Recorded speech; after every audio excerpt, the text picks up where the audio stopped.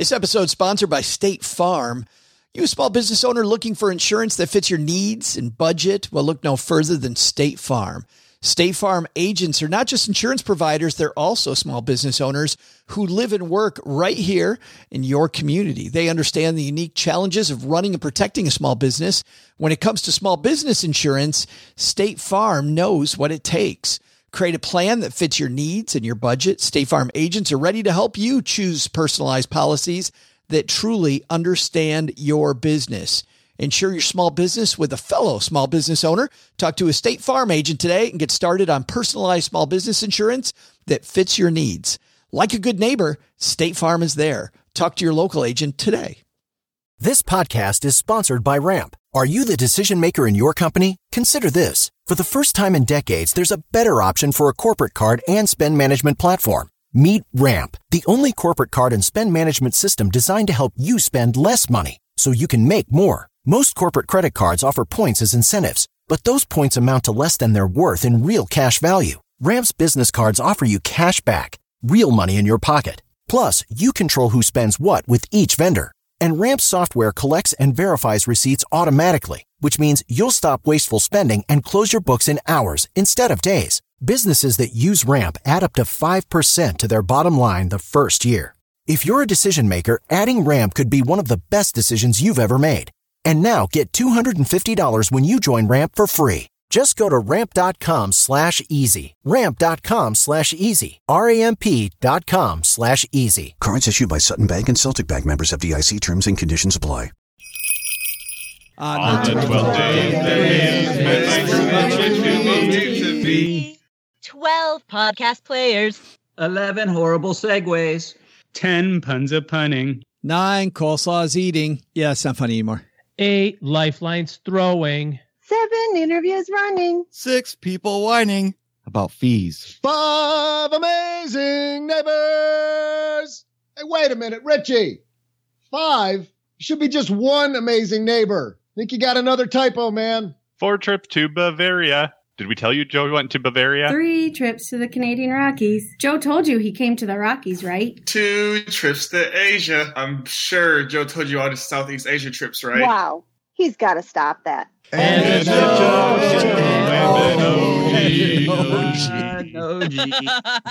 gonna barf.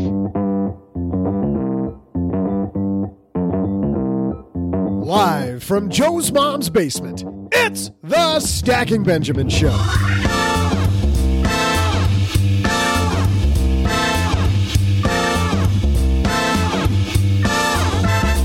I'm Joe's mom's neighbor, Doug, and today is the day we all line up to knock on doors and sing to strangers. That's right, it's Caroling Day. Today, our roundtable team will have to carol later because right now, they're hard at work looking back at the last decade, asking, what did I really do well these last 10 years? Today, we welcome to the basement from the Plutus Award-winning What's Up Next podcast, Doc G. Plus, from Afford Anything, Paula Pant. And from LenPenzo.com, holy cow, it's Wayne Newton. Oh, really? Sorry, I got the singing voices confused. Turns out it's just Len Penzo, but that dude's got a good voice. Who knew? Plus, in our Friday FinTech segment, what do you do when you want to put a rental house or maybe that farmland investment in your IRA? We'll learn about a FinTech firm tackling that problem. And now, because none of us want him out singing, here he is, Joe Saul-Sehy. I sing great. I've got a fantastic singing voice. You should hear me in the shower. Hey, everybody, welcome to Friday. I am Joe Saul-Sehy, Average Joe Money on Twitter. And man, do we have a fun last Friday show of the year. And here celebrating with us, we'll introduce our guest of honor last. We'll start with Paula Pant from Afford Anything, who I think might need a nap. I have had, and I know this because I track my sleep with Fitbit, I have had 7 hours of sleep cumulatively over the last 2 nights. That much? Yeah. In the last, 48 hours of my life, I've slept for 7 of them, and I've been up for the other 41, which was why I had to eat a block of raw cookie dough in order to get enough energy through the sugar high to be able to make this recording. You're saying not just being with us give you enough of a high. Normally it is, Joe. Normally it is. But extreme times call for extreme measures. And that's why accompanying me on this recording today is raw cookie dough and a glass of red wine. And from his bunker, cookie dough, wine, and the guy in the bunker deep below Los Angeles, Len Penzo. Yes, I'm back in the bunker after my trip to The Price is Right. Oh! So, and? Well, did you win the new car? I didn't win the car. I didn't even get up on the stage. Oh. Yeah. But I do believe I had my Stacking Benjamins shirt on. There was a woman 2 rows behind me that got on, and a young woman 2 rows in front of me who got on. So I do believe the Stacking Benjamins shirt will get on. So you will see yours truly. So then we're contractually obligated to give you $20. Is that right? No, you're not. We'll give you $20 anyway. And some of Paula's cookie dough. Because we already know what Paula's like without cookie dough. Now she's going to have the sugar. You know what that's going to be like, Len? I can't wait to find out. Woo! 2 words, as my Southern friends said, hot mess. I don't know. And the guy that's going to clean up this hot mess of a show. How about that one, Paula, huh? Oh, hey-o. That was good. From the What's Up Next podcast, we couldn't beat him with our Money with Friends show, so we had to join him. Mr. Doc G. How are you, dude? I'm good. First of all, I don't think anything can clean up this hot mess. Let's be real on that. And second, why does Paula sound like she has more energy than me when I got perfectly good sleep last night? Isn't that horrible? It's raw cookie dough, I'm telling you. It's just, yeah, you need cookie dough, Doc G. Yeah, I figured, Joe, this is your chance to really get me back because, I usually get to ask the hard questions and make people stammer and sputter. And that's what I tried to do with you when I had you on my show. So now I'm kind of shaking back here thinking what kind of questions you're going to throw at me. But your show is way, way, way more serious. I'm sad we're going to let him down, Paula. I feel like we're going to completely let him down. I remember... We'll let him sideways. I remember when our mutual friend, Philip Taylor, who created FinCon, was on the second time. He's like, if I would have remembered how relaxed this was, I would have been on my second beer by now.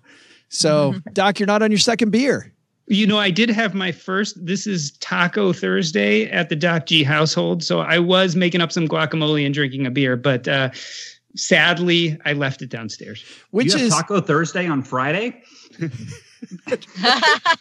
How does that work? We're a day behind in my house. I think you need a little more sleep, Doc. And we record like it. Yeah. We record at 6 a.m. and you're having a beer? A beer at 6 a.m. would absolutely stink. And by the way, thanks to Native for supporting Stacky Benjamins. Native makes safe, simple, effective products that people use in the bathroom every day, especially after Taco Thursday. Just saying, Doc. With trusted ingredients and trusted performance. For 20% off your first purchase, visit nativedeodorant.com. Enter promo code SB during checkout. Native Deodorant. Paula, no sleep 2 days. That might stink. It does stink, and that was a good segue. That was a segue that did not stink. What's up with that? We're starting the show off on a roll. We got Doc G here, got Paula here, we got Len here. Let's talk about the last decade.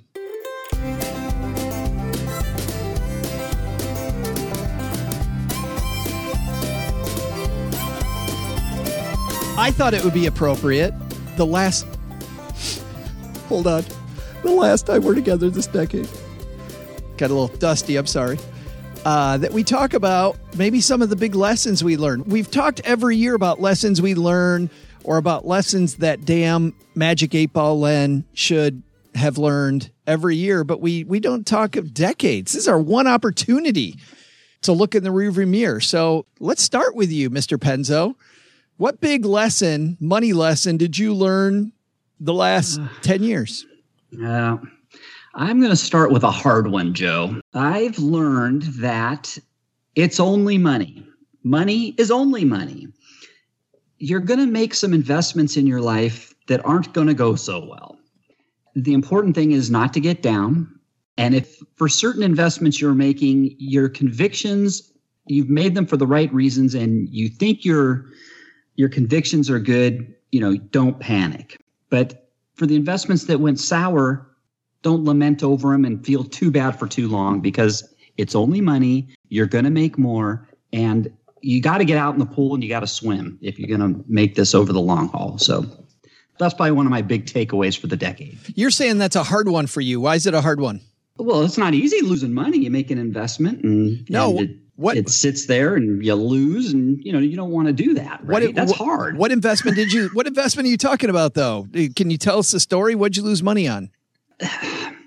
I've invested in, as you know, precious metals, which technically aren't investments, right? It's insurance. So over the years, it has gone sideways to dropped depending on when the investments were made.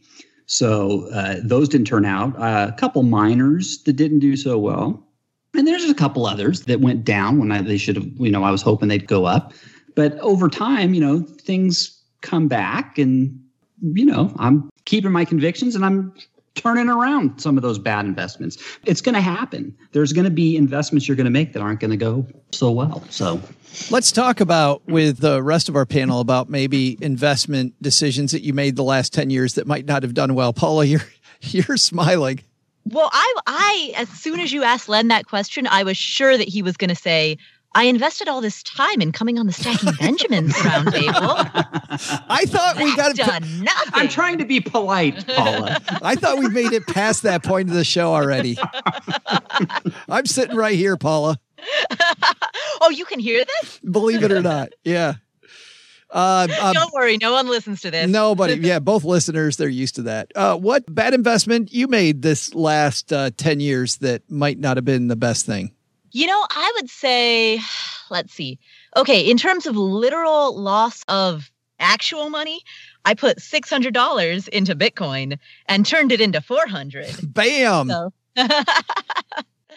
I wasn't really expecting that to do anything, and I don't believe in Bitcoin or I don't believe in investing in it. That is just speculation.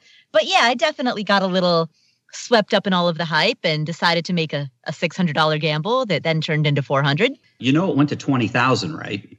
Yeah. Word on the street. Yeah, Bitcoin is a little bit like a wine and cookie dough. It feels good going down, but maybe not so much later.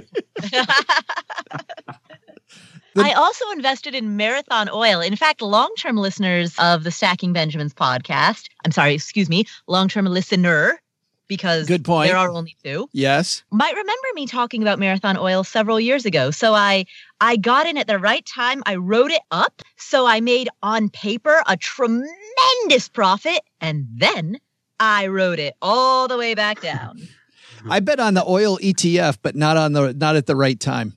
And took that bet and realized that oil could go lower. But what I did do, which was cool, was that the banking industry in that area also got really soft and banking stocks went low as well. And there was a Houston-based bank, Frost Bank, that I invested in that did really well. It was like, I felt like it was collateral damage. It was getting beat up because supposedly a lot of their customers were getting beat up. The research I did then, I went in and looked at their customer base, and I thought that they had fewer oil customers than their stock price indicated and made a little bit of money there. Doc, bad one for you? Let's talk about what I didn't invest in. I didn't invest in my own financial knowledge. So come 2010, I was still hungover from 2008 and the economic downturn and everything that had happened in the stock market. And I realized that I had outsourced all financial knowledge at that time to an advisor. And I really wasn't interested in spending the time and energy learning about my own money and what it meant. So I was invested in a bunch of things that I didn't understand. I couldn't explain my investing strategy. I had this pile of money that I'd worked really hard to make, but I didn't understand it. Come 2010, it started to become clear that whether I had an advisor or not was not the issue. It was that I hadn't taken the time to really get what I was doing with my money. And that really bit me for decades. And this was the decade that I actually turned it around and said, I will be responsible for my financial life. That doesn't mean I won't ask for help. It doesn't mean that I won't sometimes use an advisor. That's not the point. But the point was that I needed to be willing to learn and understand so that I could make good decisions. That was a big thing I learned this decade. I like that idea of using an advisor to get ahead faster, not to delegate it and take it away from you.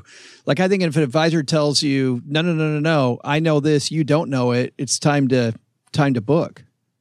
Yeah, and all the good advisors I've ever known have actually tried to educate me. Yeah, that's annoying, isn't it? Yeah, they haven't just kind of said, "Oh, here's what we're going to do." They throw books at me, and I try to tell them that I don't read books. You're like, whoa! Aren't you supposed to be doing that for me? But that doesn't always work. Yeah. My worst investment that I made came true in 2011. Actually, I had invested in XM radio when it was very small.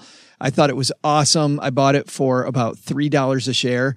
That baby went through the roof, made it up to $35 a share. I was super happy, and I sold it. Like, it was fantastic. And I sold it. I sold off a lot of it because I had made a bunch of money.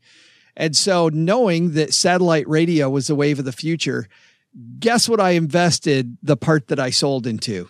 Cryptocurrency. I invested into Sirius satellite radio. So now I owned XM and I owned Sirius. And in 2011, those two companies merged, and I rode the whole thing way back down. And diversification for the win, Len. That just goes, I was going to say, you got to have an exit strategy, right? That'll keep you from riding up to the top. But in a way, you did have an exit strategy, Joe. It's just that you didn't, like you said, you didn't diversify, right? Know, but I thought I was diversifying. I'm like, I'm going to buy them both because there's no way that they're going to merge. Like, why would the only two satellite radio companies merge? They fight against each other. That's not going to happen. But I mean, that is just, I mean, everybody out there, when you make your buy at whatever price for whatever you're buying, on that day, say, I'm going to, if it gets to this much above what I've bought for, I'm going to sell X amount of shares. And likewise, in the other direction, if it drops so much, here's where I'm going to either totally liquidate my position or, maybe ease out of it. But you've got to do that on the day you buy the stock, or you'll end up riding it to the top. I mean, it does you no good to make a 10-bagger on an investment and then watch it ride all the way down to the bottom again. I mean, that's just terrible. Len had to write it's long-term investing in index funds. Then that's okay. Yeah, big don't get me started on the index funds. Boy. No, index funds are great going up, but it's the same thing when they're going down. It's, you know what? People haven't seen index funds in a bear market yet. You watch what happens. I'm not going to get you and Paula mud wrestling on that one. It's not going to happen today, Len. But I was going to tell Paula that Len had to write carefully which exit strategy he talked about on our podcast or on the other podcast he's on. Because when he's on this podcast, Paula, he talks about buying a stock and then having a way out. On the other podcast, and he talks about exit strategy, he talks about, so when the zombies come, here's your exit strategy. Well, there is, Doc G kind of had it there on the long term. Some things you don't exit. That's right. Yeah, and you always put your gold in the bunker. As long as it's in the bunker, you're fine. Have it there. And keep the combination to the safe to yourself. Paula, what was a big lesson you learned in the last decade? I'd say one of the biggest lessons is that entrepreneurship is a great way to make money. Like, it's a great, great, great, great option. For me, at the beginning of the decade, let's face it, I have a liberal arts bachelor's degree from a state school. I didn't assume that I would be able to get a high-paying job. And if I had continued a path of W-2 employment only, I absolutely would not be where I am today. But by starting my own company and running my own business, I was able, over the last decade, to make substantially more money than I ever could have if I'd spent this past decade working for somebody else. Do you get more excited about the money, or do you get more excited about the living your own life? All of the above. There's research that shows that the biggest predictors of job satisfaction are autonomy, mastery, and purpose.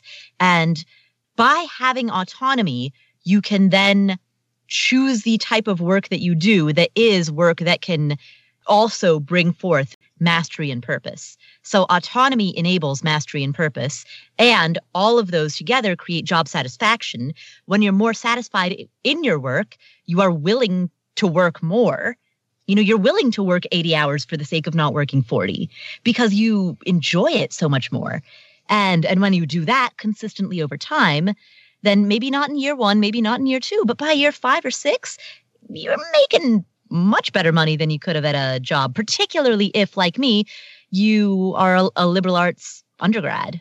Doc, you guys have talked about this on the What's Up Next podcast about the importance of side hustles and making your own money.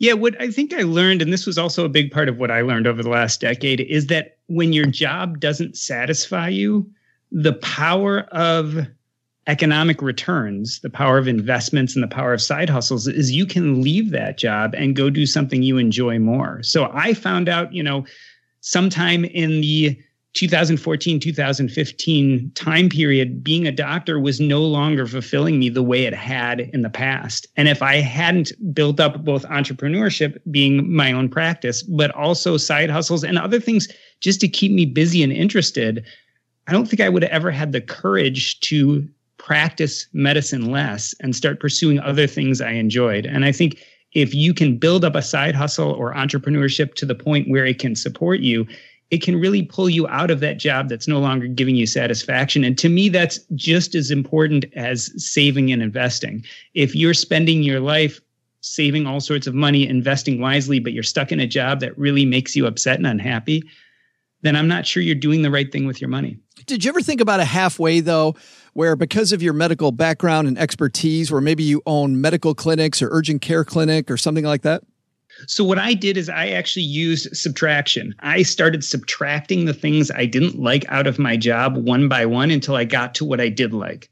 I owned my own practice. I was seeing patients in the office and in the nursing home. And then a small part of my practice was I was a medical director for a hospice. Over time, I realized that the work in the hospice brought me a lot of joy and the other things didn't. And so I started just subtracting things. So one year I got rid of my outpatient practice. The next year I got rid of my nursing home work. And eventually what I was left with was the kind of work that I'd probably do if I wasn't getting paid. Now, luckily enough, having 4 years of medical school and 3 years of residency, they paid me to do such work. But I really tried to get rid of all those things I didn't like. And that was the power of being smart enough with my investments and my money that I could do that. That's funny. There's a coaching group that I hire, and they talk about focusing on your unique talent, the thing that not only are you good at that most other people aren't good at, but something that brings you a lot of joy, and then delegating away everything else. And the hardest thing, by the way, the hardest split are those things that you're excellent at, but it's not your unique thing. Excellence is something that you're really good at, but it brings you zero joy, versus the thing you're excellent at that's not. When people say, oh, you should be a blank, you're like, yeah, no. Mm-hmm. And that was actually my hardest realization, was realizing that the thing I was best in life at, which was being a doctor, wasn't the thing that I was probably either meant to do or bringing me maximal joy. That was a really hard decision and conclusion to come to. Len, when you talk about having more time, seriously, every single time we talk about that in 2020, when you start talking about that, your face lights up. Like, you get really excited. I don't think you're excited about, quote, retirement. I think it's about doing your own thing. Is that true? That's totally it. I mean, it comes down to, when you are employed for a big corporation, or even if you're self-employed, but you've got lots of responsibilities and things like that, you really are, it's a loss of freedom. It really is. And the pay is good, but depending on what you're doing, but the pay doesn't make up for freedom of time and your ability to set your own hours and not have to do certain things or fly across country to go meet with somebody else because that's your responsibility for the company you're working for. It's like there's lots of things that, oh my gosh, I can't wait. I can't wait to be able to, I'm going to sleep until 9 o'clock this morning, and then I'm going to take Wednesday and Thursday off and, and go play golf just because I can. That's a freedom that is, boy, oh boy, I can't wait. Do you hear him lighten up? Do you guys hear him? I mean, immediately. Mm-hmm. It's so exciting to see. Doc, what's your big one this last decade? Big lesson. Or was that your big lesson? I think I have a few. One of my other big lessons was that perfect is the enemy of good. I used to think that I had to know everything about my finances. I had to know everything about investing. And I realized that if you get the basics right, that extra little 2% at the top probably doesn't do a huge amount for you, but it does cause you a lot of stress learning about it. So I've actually gotten a lot more comfortable with good, especially when it comes to my finances and other parts of my life. I think more people need to hear that, don't you, Paula? You were nodding your head. Yeah, absolutely. 100%. Like, people oftentimes can get so in the weeds that they miss the big picture. So if you find yourself too deep in the weeds, zoom out. What are you trying to do? And how much stress are you creating in your life by virtue of trying to over-optimize X or Y or Z? And could that mental energy be better spent elsewhere on bigger picture things? I've heard the discussion about optimizing your life so much lately. And I think there comes a time, doesn't there, where you got to do a cost-benefit analysis, Len. Is the optimization actually worth it? Like, am I optimizing something that actually matters?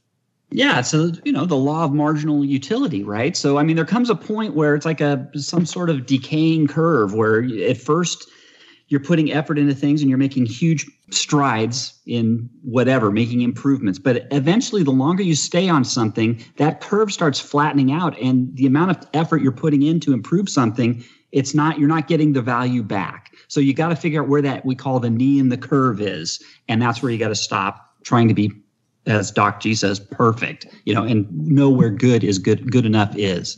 Three of them I can think of from the last year that I've heard. Well, number one, Paula, you and I have talked about this. The people that are talking about how do I get from 0.03% to 0.01% on my expense ratios? Mm-hmm. Come on. Right.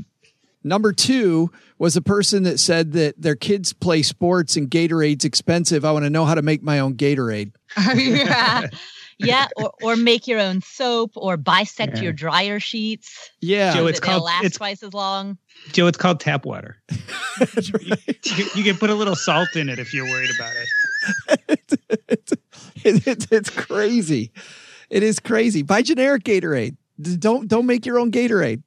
And then the third was the dude who said that he goes to car dealerships just to get free coffee. Like in the morning on his way to work, he stops into the car dealership to get free coffee. No, actually, my stepdad. And then he gets sold a new car, right? So there went all the coffee savings. My stepdad goes like every week. He gets a car wash. They have sandwiches there. They have coffee. I mean, actually, it's pretty lush. You have no idea. There is a whole group of senior citizens where that is their like social life. There's some car dealership where who'd you say it was? My stepdad. You say your stepdad? Yeah, there's a car dealer where your stepdad lives who's taking it, just getting screwed by all these seniors that are onto them. That's crazy. Like, no. Joe, what strikes me is that two of your three examples that you just mentioned are examples of over frugality. Well, that's what I mean. It's over optimizing, I think. But actually, when you talk about that, is it really optimizing? Like, if my time is money, right? And I can earn more in the time that it takes to make some fucking Gatorade. Right. Right.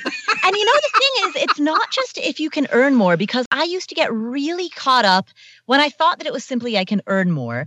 Then I would get caught up in this idea, like the natural logical consequence of that type of thinking is it then becomes inefficient to do anything other than work. So why would I call my mom if I could earn more money in the half an hour that I'm spending talking to my mom? Like, that's the logical conclusion if you were to act, if you were to extend that out. Good point. And you can invest in diapers. That way you wouldn't have to go to the bathroom all the time. Then you keep working. I've peed twice since we started. And so the way that I came around on that one, because I didn't want to take the I can earn more approach, the way that I came around on it was through some advice that I heard from Laura Vanderkam, where she said, first fill your schedule with all the things that you cannot outsource, which include exercising, sleeping, calling your mom. Fill your schedule with that, and then if you have any remaining time, then sure, you can make your own Gatorade. But my guess is if you're doing your normal 40-hour a week full-time job, plus exercising and sleeping and maintaining relationships with friends and family, there's probably not going to be a whole lot left over. Yeah, and leave some time for daydreaming and spacing out. I can't tell you how many great ideas that have eventually turned into either life events or financial gains that came when I was spacing out and daydreaming and thought of something that my mind otherwise was too busy to contemplate. We talked about that, Doc, on Wednesday's show where we went over some of our favorite guests the last year. And Austin Kleon, Mr. Steal Like an Artist, talks about that, about how people, they try to focus on one thing all the time, but these other activities inform in ways that you can't comprehend. Like he talked about how he'll be playing the guitar and he's in a chord progression, and all of a sudden his brain goes, this chord progression reminds me of this thing that I want to talk about. And it's completely lightning between these two, desperate objects that you'd never put together. Pretty exciting. I think, that's why most people say they have their best ideas when they're either like working out or they're, and I think it's because we're finally taking that time to ourselves to not be productive. Mm-hmm. I just had a great idea. Paulo, can you call my mom for me? I think I'm going to outsource calls to my mom.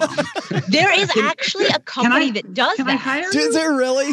There's a company that does that. They asked if they could sponsor my podcast, if they could sponsor the Afford Anything podcast. And I wrote back and I was like, what's funny about that is that on the podcast, I frequently talk about how you can't outsource calling your mom. And that's actually what you guys do. See, I think then that would be a fit. Yeah. Well, they proved me wrong. Remember how I said you can't outsource it? This show is brought to you by Calls to Mom. CallYourMom.com. And also, Paula, back to your point about, when you said making soap, and I realize maybe you like to stop at the car dealer and hang out with the other senior citizens. I mean, maybe that's the real thing. Maybe making Gatorade is something that you like. The first Gatorade, they were trying to come up with some stuff. Maybe coming up with, maybe making your own soap you love. Nothing wrong with that. I just think if you're doing it as a time saver, you might be, I don't know. I don't want to say you're doing it wrong because that sounds really judgy. It's that kind of stuff. I kind of roll my eyes and go, maybe you're over optimizing. It's what's the motivation? If the motivation for doing something is recreational, then it's recreational. But if the motivation is that you want to improve your net worth, is that the best way to improve your net worth? Thing you're most excited about the turn of the decade. We'll start with you, Len. Oh my gosh. You know what? I don't know. I guess when you get old, it doesn't really matter anymore, Joe. I've only got a couple decades left. What are you talking about?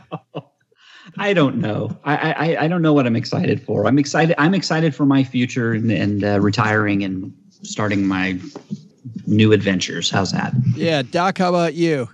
I'm most excited about hearing my voice on the Stacking Benjamins podcast. That's really, really, really got me excited. So I don't know if I can even think past that one. You got that one in 2019, brother. Yeah. How about that? The bar's high now. I was about to say that there goes the decade. The bar's super high. Okay. two smart asses in a row, Paula. Somebody take me seriously. What are you excited about? I'm most excited about being able to aggravate Joe Saucy High. Oh, my God. And I'm excited about 2 weeks from now finding out if the Magic 8 Ball gets its shit together. That's what I'm Me excited too. about. Yeah.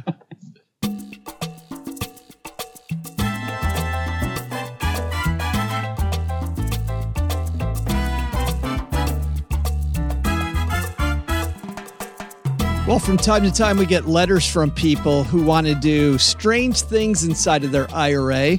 They want to put an actual house inside of their IRA, or they have a fintech company that they want to invest in, but all they have is IRA money, or maybe it's peer-to-peer lending. Heck, even, people that know me for a long time know how much I like Acre Trader. Even putting farmland inside of your IRA. is difficult. You can't do that with a T. Rowe Price, Fidelity, Vanguard, whatever IRA, Charles Schwab IRA. You can't do that easily.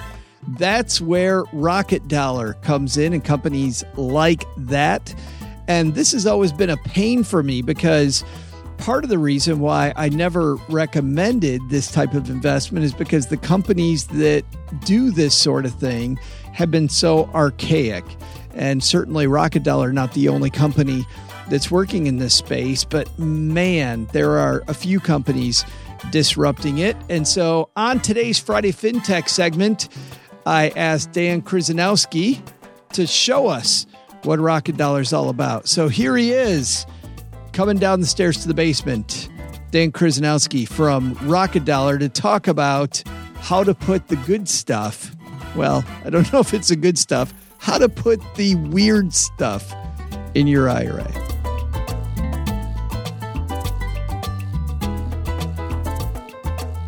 And coming down the stairs to the basement is our good friend, Dan Krzyzanowski. How are you, man?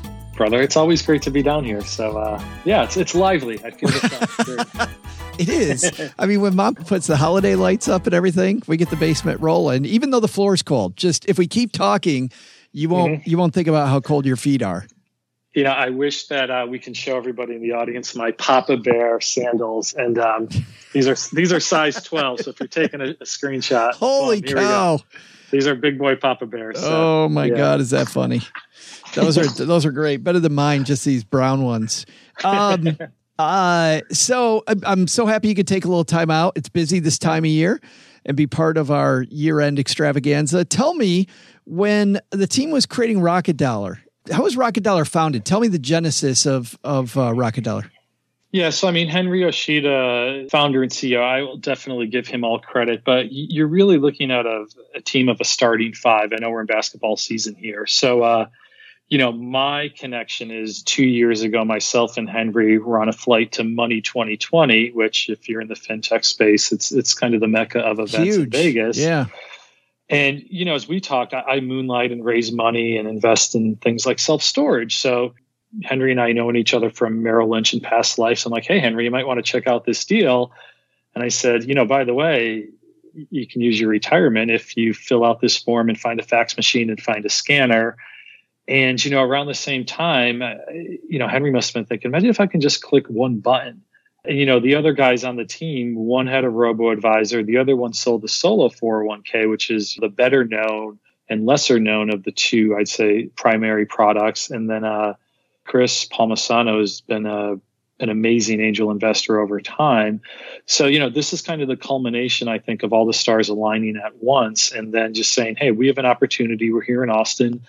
We might have rushed out of the womb a little bit, but, had a really great showing at South by Southwest in 2018.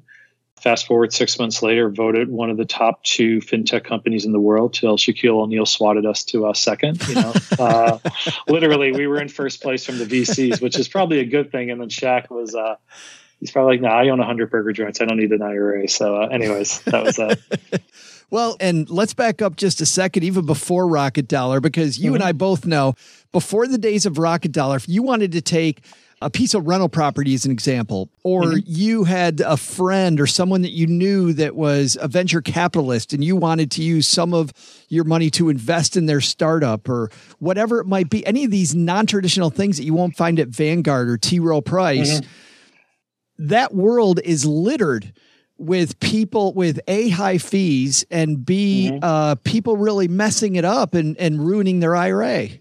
Yeah, I think you're right. I mean, there's two ways. I mean, one is just the limitation. All the name brands you mentioned just cannot do something as simple as, you're right, invest in a rental property, invest in a buddy startup, give a small business owner a loan. None of that can be done. And then, folks, and I won't name names, but some of the legacy players in the self-directed space, I half joke when say you probably still need a scanner and fax machine to do a deal today. The biggest rub being, even if you're doing consistently, I know a lot of real estate folks out there, hey, I do hard money loans. Well, guess what? You and then probably your best friend who flips houses are going to be stuck on the phone for an hour with this legacy provider in the space just to move money from A to B. Yeah, it's amazing. It was ripe for disruption. Like I know back when I was a financial planner, whenever a client would want to use IRA money to buy a rental property, let's say, two things. Mm-hmm. Number one, they didn't realize all the rules around that. We'll get to how you guys educate people. But then number two, they also just the nightmare and the hoops they were going to have to jump through with some of these legacy providers was just, it was horrible. Yeah. Yes, sir. Yeah. So you guys then 2018, super hot startup. Part of it is education. You educate people on how these non-traditional self-directed IRAs work. Tell me about the education piece of RocketDollar.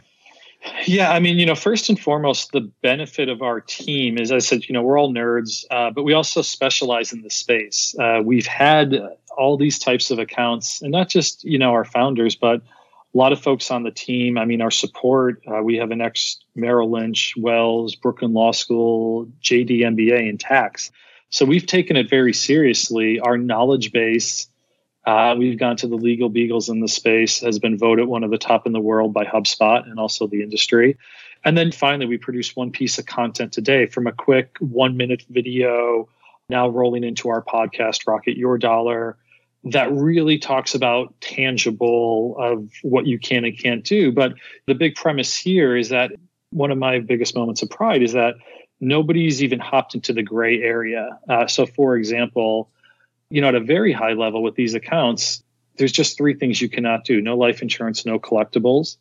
And the most common one is not yourself or your linear family, meaning you cannot invest in your own startup or buy a flat that your parents or kids stay in on the weekends.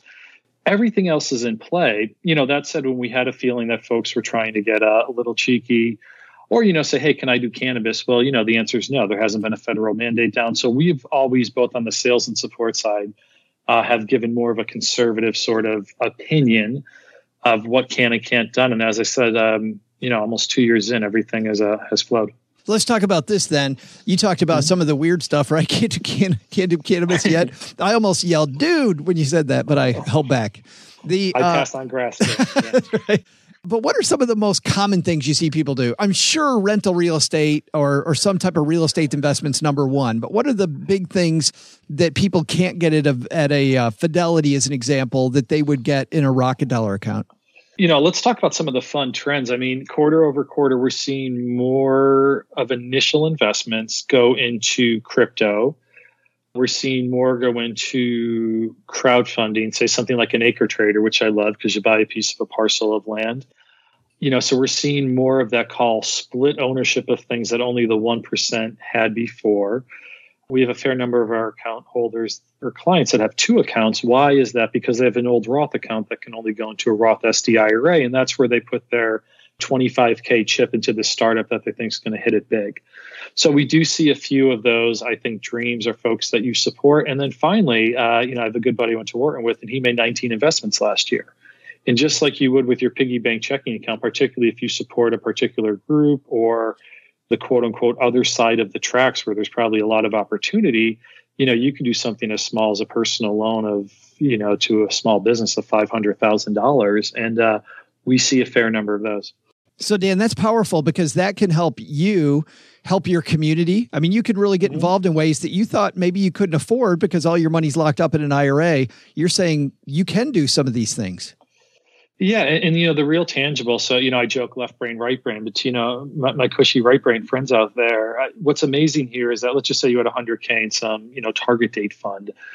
That's not impacting your local community. Even if you move 10% of that $10,000 to a small business owner to help with their business, you're probably going to see that money recycle 5 times over in the local community. Them buying other local businesses and tax and more interest in their business, people driving there. So there's a whole lot of good things that can come out of this. And, my hypothesis, because the number is comically huge. I mean, in old IRA money, meaning like your quote unquote old 401k, that number is 10 trillion with a T. Dude.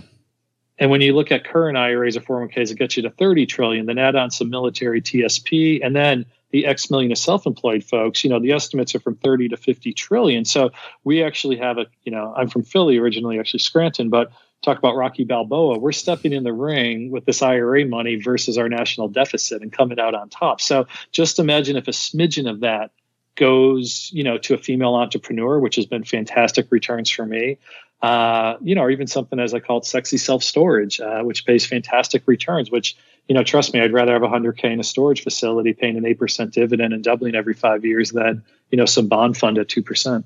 That is so interesting. It's a whole different world. But once again, that knowledge base comes in really helpful because you got to do it right. The IRS, you don't want to disqualify your entire IRA.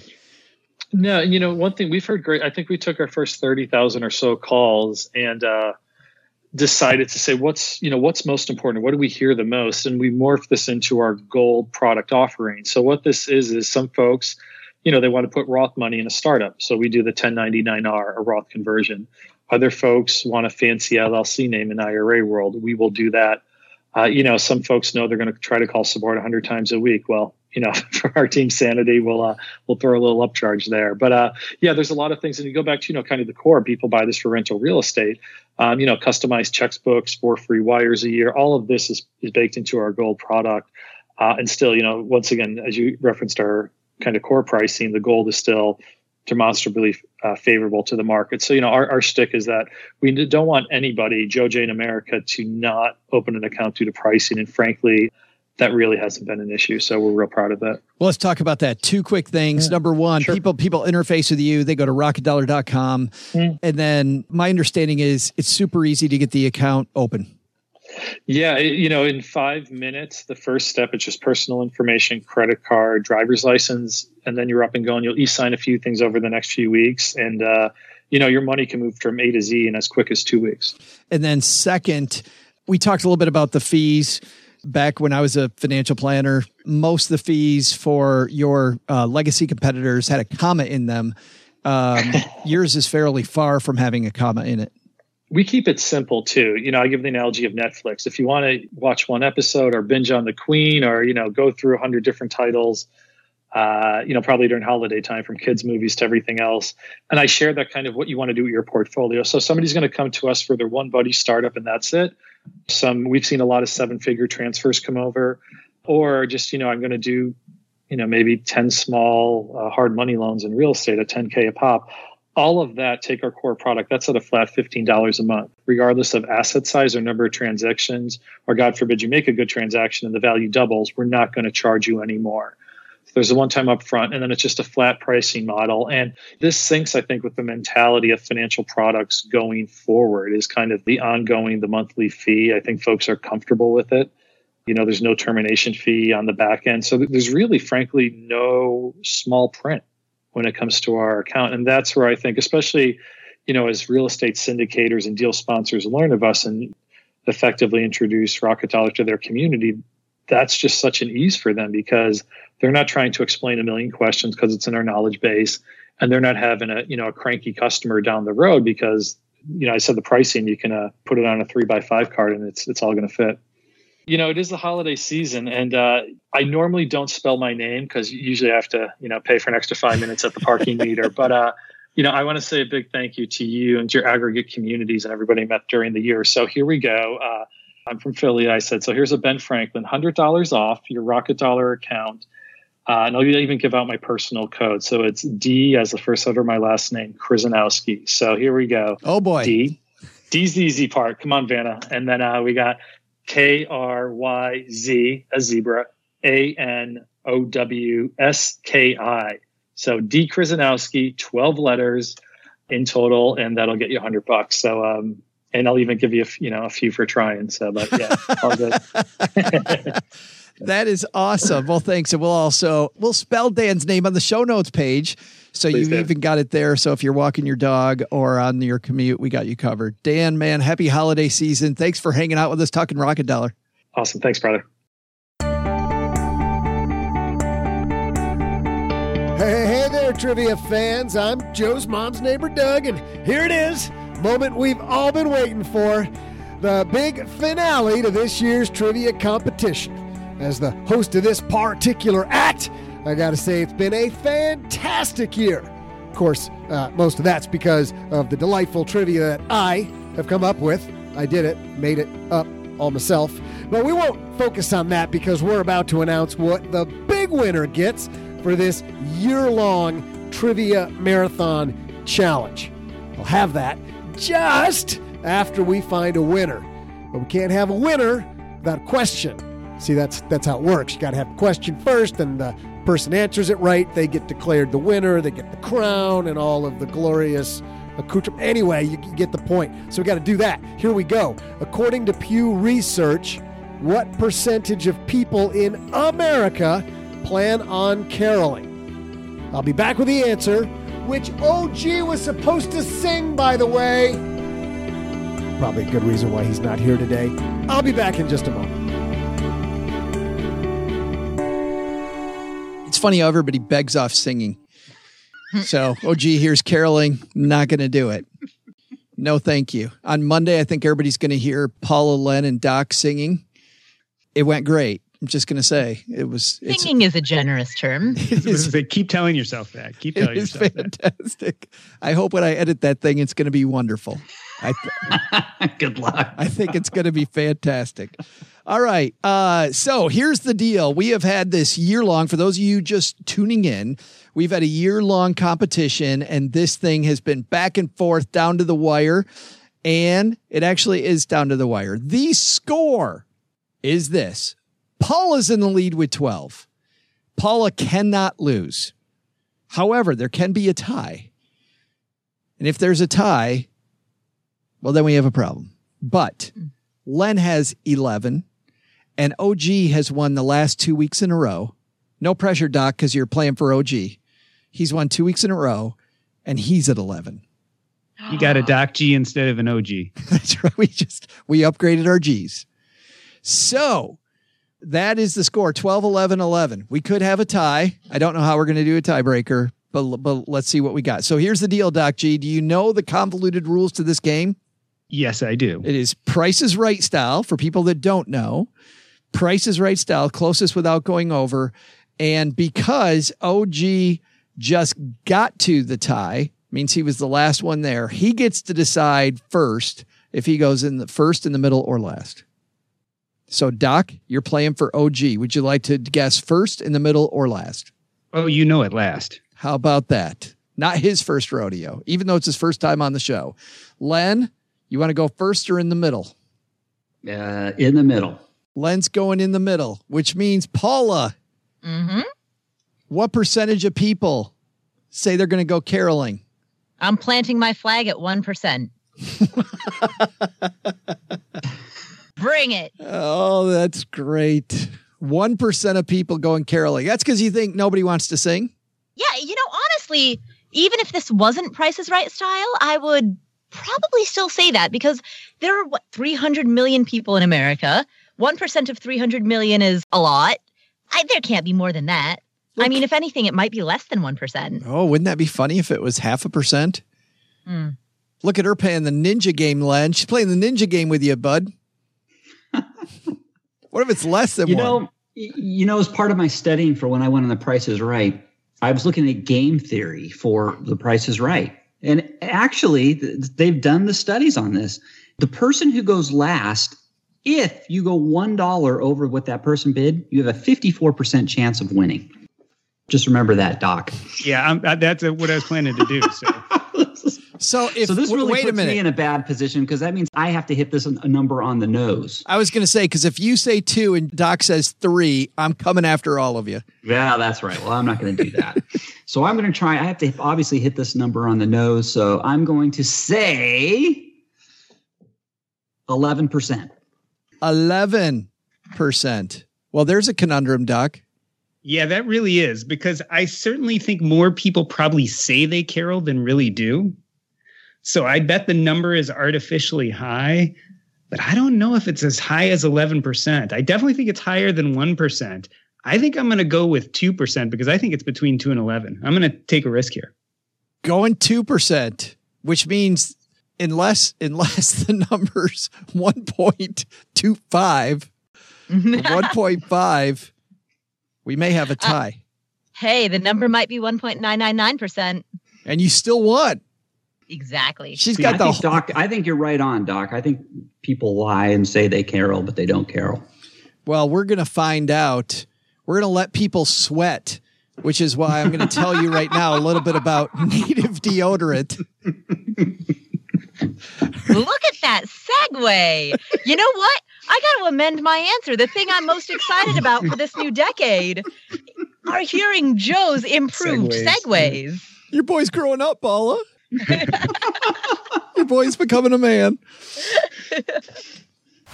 Well, you know, guys, if you've ever been around a great smelling Christmas tree, you know how fantastic that makes everybody feel. Imagine if people feel the same way when they're standing next to you.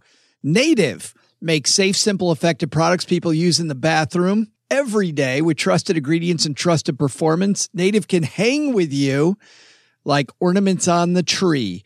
Your workout, busy mom life, podcasting, 16-hour days, whatever. It has fewer, simpler ingredients, so you know everything's in the deodorant. It also is safe and it's effective. It comes in a wide variety of enticing scents, not including, surprisingly, Christmas cheer next to the tree.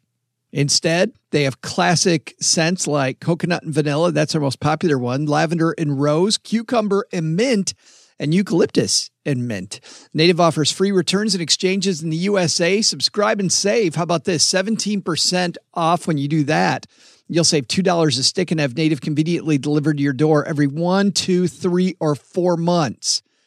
I'm a big fan of the eucalyptus and mint. That is what I'm wearing right now. Not only is it effective, but I know what's going on in my body, which I think is an important thing whenever you put anything on your body. Oh, this isn't bad for me? Fantastic. Get 20% off your first purchase by visiting nativedeodorant.com and enter promo code SB during checkout. That's 20% off your first purchase by going to nativedeodorant.com, enter promo code SB at checkout. Paula, you've got that whole number between 1 and 2. How are you feeling right now? You know what? I cannot lose. Most likely I'm going to tie, but that means that I qualify for the gift that's given to the winner or co-winner, which is, I have to assume, a tie. It's the gift. I just told Doug what it is, and it is fantastic. Yes. You've actually come up with a gift? Because I was going to suggest that you just send me a bow tie to represent the tie. I thought you were going to say a pillow so you could just sleep, or more cookie dough so you could continue to go. Yeah, exactly. But yeah, no, I'll take a bow tie, preferably polka dots or maybe stripes. Oh, nice. Len Penzo, you've got 11% and over. That's a lot of room. Yeah, I'm, hey, how can I complain about that? Doc was very, Doc could have went with the 12. He went with the 2. I'm feeling good. I've got from 11 to 100, right? So I can't feel too bad. So, Doc, how much of this was thinking it was the right number and thinking it just was about not making Paula win? That did cross my mind, but I wouldn't do that to Paula. So I actually do think it's less than 10%. That is nice. I would have said Paula would do that to you. Yeah, I totally would. Are you kidding? She's certainly done it to me several times this year. Man, this is a tough neighborhood. I don't think you know what you're dealing with. This is trivia, Doc. It isn't trivial. It's trivia. Yeah. All right, Doug. Last answer of the year. What's it going to be? Hey there, trivia fans. I'm Joe's mom's neighbor, Doug, and I'm back with your incredible trivia answer. Here was today's big-time season-ending trivia question. According to Pew Research, what percentage of people in America plan on caroling? Caroling, the act of going around to random strangers' houses, forcing them to listen to you croon, is a pastime enjoyed by... Wait. Before I tell you the answer, I first have to say what a pleasure this has been. I'd like to thank Gertrude and Joe's mom and all the little people who support me, like Joe and OG. I'd also like to share our big prize for next year, the huge prize. Let's see what we've got. Check this out. The winner of this year's competition gets to guess last at the kickoff for next year's trivia. Isn't that, it's amazing, right? I mean, that, like, you wouldn't even dream of something that lavish. But you just think about that for a minute, and I'll get us back to the question. So back to caroling. If you said the correct percentage of people who want to go caroling is 16%, you'd be right on the money, and you're guessing last for next year's kickoff. Congrats, everybody. All right, cue the big band there, Joe. No. What? No. That's a lie. It's 8. It's a lie. What? Okay, hold on. Thanks, Doc. Hold the I should have gone with game theory. I should have gone with game theory.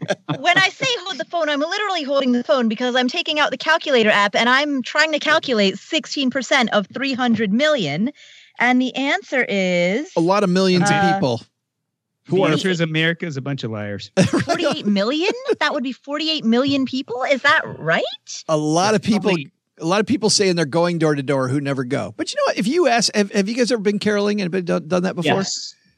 It is fun. I did it once, but Len, getting your butt out there is the whole problem. Like I'd say every year, yeah, I'd go. But it's fun. No, it's a social thing. It's actually fun. So, and you have a beer in your hand and you're caroling, and what's fun is you watch the people. They open the door and they're, they don't know what to think.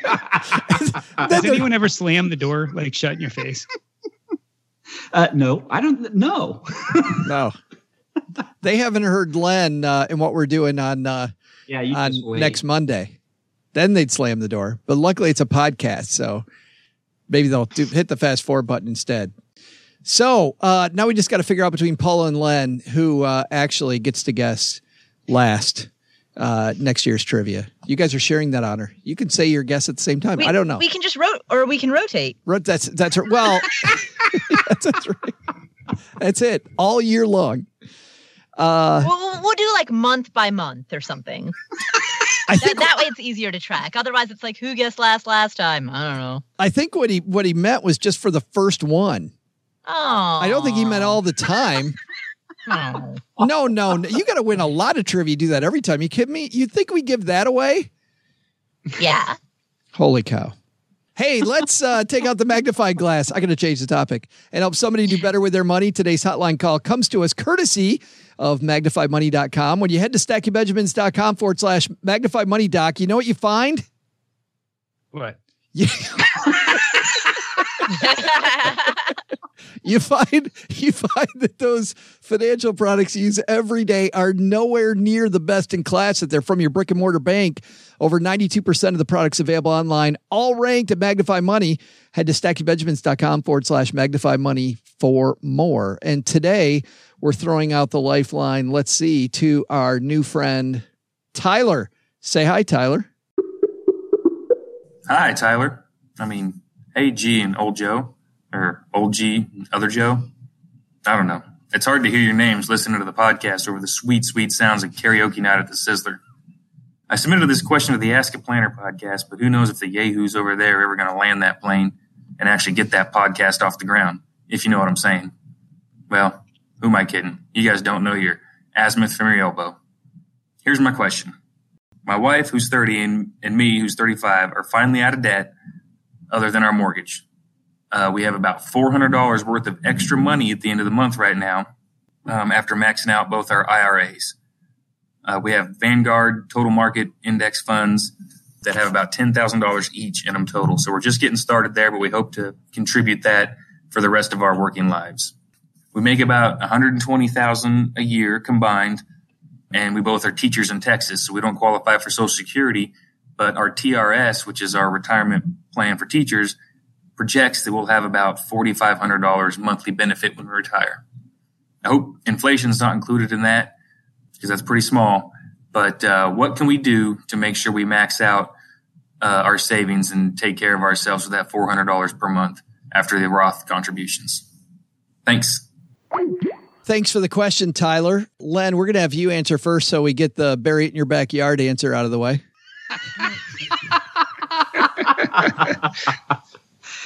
Yeah, that was a good one there. Yeah, you might want to try little precious metals and protect your wealth. And you're worried about your long-term, inflation. You don't have to worry about stuff like that. But seriously, Tyler, I am serious. But if you want some other options, I guess, you can do, there's things like a SEP, right? Or a simple IRA or a health savings account, maybe. Those are some options for you. Can he do a SEP or a simple? Did he say he has? He'd have to have a side hustle, right? Yes. Yeah. So I think you can come up with some sort of, I don't know, if you have a side hustle, yes, that's what you have to do. You're right, Joe. Yeah. But if he doesn't have the HSA, he should go back and listen to our episode with Scott Heiser, because Scott kind of lays out very thoroughly that you want to be on one end or the other of the spectrum. As people in the middle, they have to do a lot of math. But if you're on either end of the spectrum, you're either super healthy or you're not healthy at all. Like for both of those people, using an HSA is a clear winner. So, Doc, what do you think? Well, first, Joe, I'm going to try not to be a yahoo, although I'm not exactly sure what that is, but I'll assure Tyler I'm going to do my best not to be one. I think this is the perfect time to step back and, instead of worrying about how you're going to invest your money, think a moment or two about how you're going to invest your time. It sounds like Tyler is at this crux where he's really starting to think about, what will I do with my money? How am I going to invest in the future? I think it's the perfect time to ask yourself, Tyler, are you a DIYer, or are you going to need some help? Because the truth of the matter is, as much as Joe and Len and Paula and I love you, and Tyler, of course, we do love you, we don't know you. We haven't spent a lot of time with you. We don't know what's important to you. We don't know whether you're going to have children, not have children. We don't know what kind of big things are coming up in your life. So ultimately, you're going to have to find a way to manage your money. This is a great time to decide, are you going to do it on your own, or are you going to look for help? And I think once you decide that, we can get into specifics about what you could or could not invest in. And there's lots of possibilities, but I think that's the first and biggest question you have to tackle. Yeah, Paula? What I would say is he started the voicemail by saying that he's now newly out of debt. I would say think about any big ticket purchases that you might have to make in the next 5 years. Can you save for those specific items so that you reduce the likelihood that you might have to go back into debt in the future? For example, you know that at some point you'll need to replace your car. Maybe not next year, maybe not in the year after, but at some point your car will either need very expensive repairs or you'll have to replace it. Can you set aside enough money that when it comes time to replace your car, you can buy a different car in cash? Purchases like that, do one of you wear contact lenses and you might want to get LASIK? Can you start setting aside money for that? So what are some of the big ticket items that might be happening 5 years down the pipeline? And can you save for those specific things? It's interesting. The thing I like about that is that it makes sure that these are the things that usually derail people. Like they're going along fine, and then the car breaks down, and then they have to get a new one, and there goes the budget. They have to then decide what to do. I love the idea of the car fund ahead of time. Like instead of paying a monthly payment, make a monthly payment to you. Exactly. That's how I always talk about it. Make a car payment to yourself. Oh, love it. Sit it in a separate account. And you know what's funny is that when I was a planner and we do this, people would get enough money for the car, but they got so excited they had that money set aside, they wouldn't spend it. They go, no, I can keep. But it's funny, people that don't do that have a car payment now always go, well, this is nickel and diming me, so I should trade it in, right? So this debt mentality would always continue, but so does a saving mentality. And I think part of it might be, I don't know if it's laziness, if it's what, but we tend to keep doing the same thing we're doing. If we're saving money now, we just, I don't want to go get a car. I'll keep saving. If I got debt now, I'm like, I already got debt. I might as well upgrade my ride. So I don't know. I don't know what that is. I also like what Doc says, because to Doc's point, to Paula, there's a bunch of stuff we don't know. Like we don't know what his goals are. And until we know what his goals are, it's very difficult to say, go do this. I thought Len was going to say, when he's like, there's a few things you can do, like scratch offs or that would have been great. The other thing he could do is he has the mortgage. I mean, if you're the type that wants to have your mortgage pay your house paid off faster, and you put it towards your mortgage, and you're going to earn a return basically on what the rate is on your mortgage right now. So that's another option. Yeah. You'd never see, I don't know, people that are wealthy pay down their debt. It's never a bad option, paying down your debt. Thanks for the call, Tyler. If you've got a question for us, head to stackingbenjamins.com/voicemail. It's super easy. Just your device, if it has a microphone, you hit the button on the site, you'll see that, and it'll just record you through your microphone, and you're good. That's going to do it for today. Doc, thanks for spending time with us. Oh, this was a lot of fun. Thanks for having me on. We'll tell everybody this now. You're going to be with us more often next year. That's my hope. We are going to have Doc on the Roundtable a lot. Doc has a Roundtable show of his own, and so he's going to be much, much more often here at the Roundtable with us. So can't wait to hang out even more. Yeah, it's payback for asking all people all those terrible questions. I can see Paula and Len going, "Don't do it. don't do it." Seemed like a good idea at the time. Mr. Penzo, hope you're going to have a great holiday season, my friend. I hope I am too. I always do. It's a great time of year, and I love it. It is fantastic. What's going on at lenpenzo.com here at the end of the year, at the end of the decade? I've got a piece, a kind of a thought piece. It's actually not a thought piece. It's actually, well, it's kind of both. It's a thought piece and a little bit irrational. Is $1 million enough to last a lifetime? Now, at first you might say, well, of course it is. And then some of you will say, oh, heck no, it isn't. Well, maybe it's something in between. It's an interesting question, and we tackle it on lenpenzo.com. So stop on by. And I'm sure you tackle it in the most interesting way possible, which is every time I read your blog, I'm like, nobody else would handle it that way. It's awesome. Paula's not excited about the end of the decade or happy holidays. She's excited about the fact that she's going to bed. I am so taking a nap right after this. Are you kidding? Well, before you do that, stay awake long enough to tell us what's going on at the amazing Afford Anything podcast. On the Afford Anything podcast, we have an interview with Anthony O'Neill. He is part of the Dave Ramsey team, the Ramsey Solutions crowd. And he is going to talk about how to help either yourself or your kid get through college without debt. That's awesome. And Anthony O'Neill has just a little bit of energy.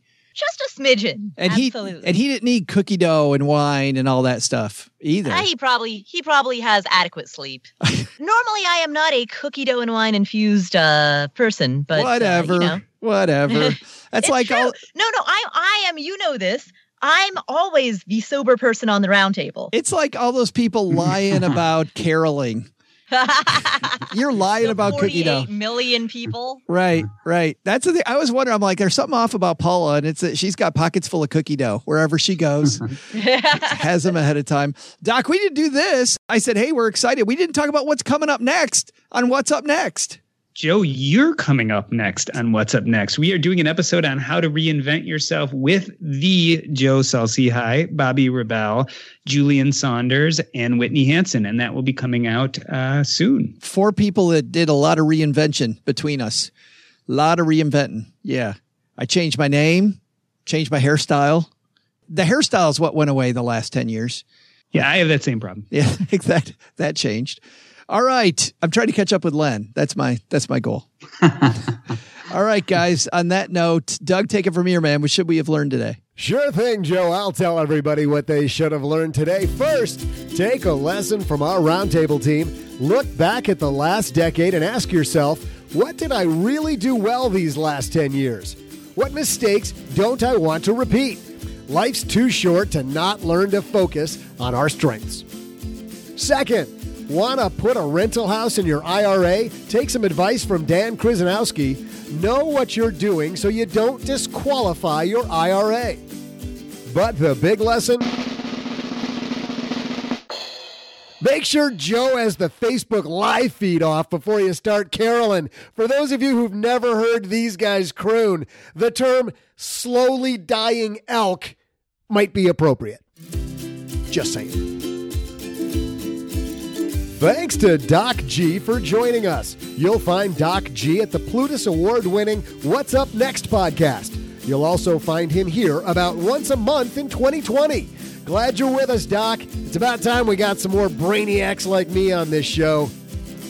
And big thanks to Dan Krzyzanowski for joining us. Head to our show notes for Dan's special link for SB listeners if you decide to check him out. Pull a Pant appears courtesy of AffordAnything.com and the Afford Anything podcast. Len Penzo appears courtesy of the cryptically named lenpenzo.com. This show was created by Joe Saul-Sehy, produced by Richie Rutter-Reese, and engineered by the amazing Steve Stewart. Online, visit us on Twitter at SBenjaminsCast or on our Facebook page. I'm Joe's mom's neighbor, Doug, and if you could only know what it really smells like down here. SB Podcasts may receive payment on the show from sponsors and guests in the form of books, giveaway items, discounts, or other remuneration. There's no way you would take advice from these dorks, but like Joe's mom always says, don't take advice from people you don't know. This show is for entertainment purposes only, and before making any financial moves, consult with a real financial advisor. Little known fact, I'm really Joe's mom's neighbor Doug, and not just Joe changing his voice.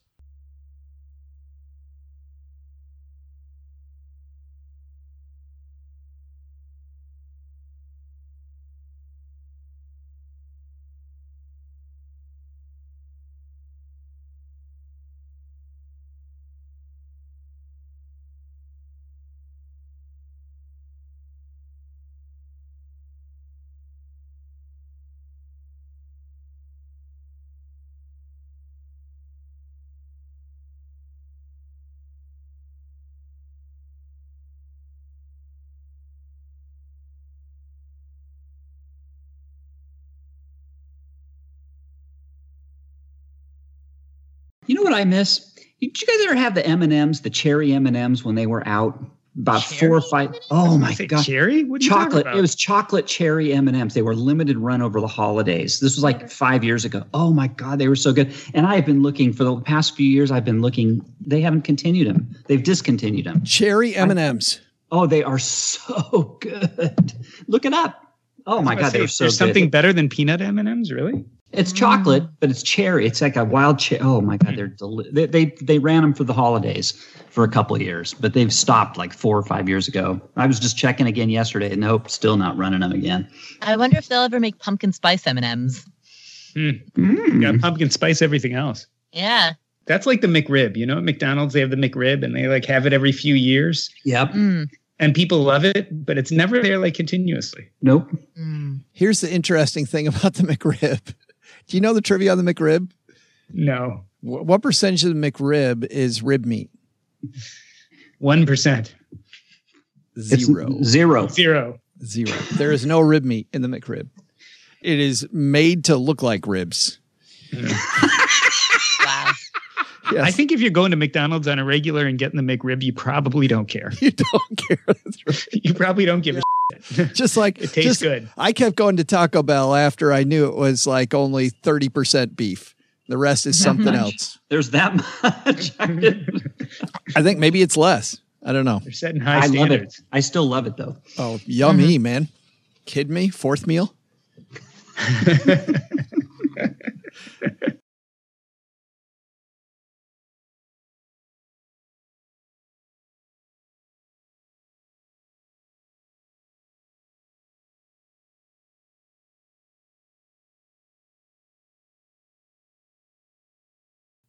On the 12th day. On the 12th day base. Wait.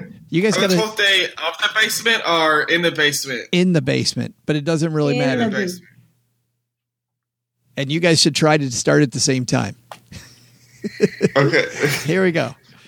On the 12th day in the basement, my true love gave to me. On the 12th day in the basement. All right. Let's just do it this way. All right, are we going to wait a beat before we start, or as soon as he points, or when do you want to? Wait a beat. Wait a beat. Yeah. All right, here we go. You guys started at the same time, then you collapsed. Here we go. On the 12th day in the basement, my true love gave to me. On the 12th day. Oh my God. Okay, here we go. Okay. Here we go. 3, 2, 1. And a Joe. And an OG.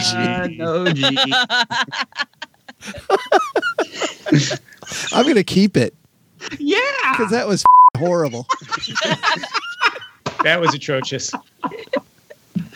Well, Stackers, the show might be over, but the celebrations are just beginning because it is Military Appreciation Month, and I want to celebrate people like my brother-in-law, Eric, who is such a giving person. Eric will do just anything for you. And as a Marine, you can see that his time in the military taught him to be a guy who gives to his community, gives to his family, and is always there when you need them.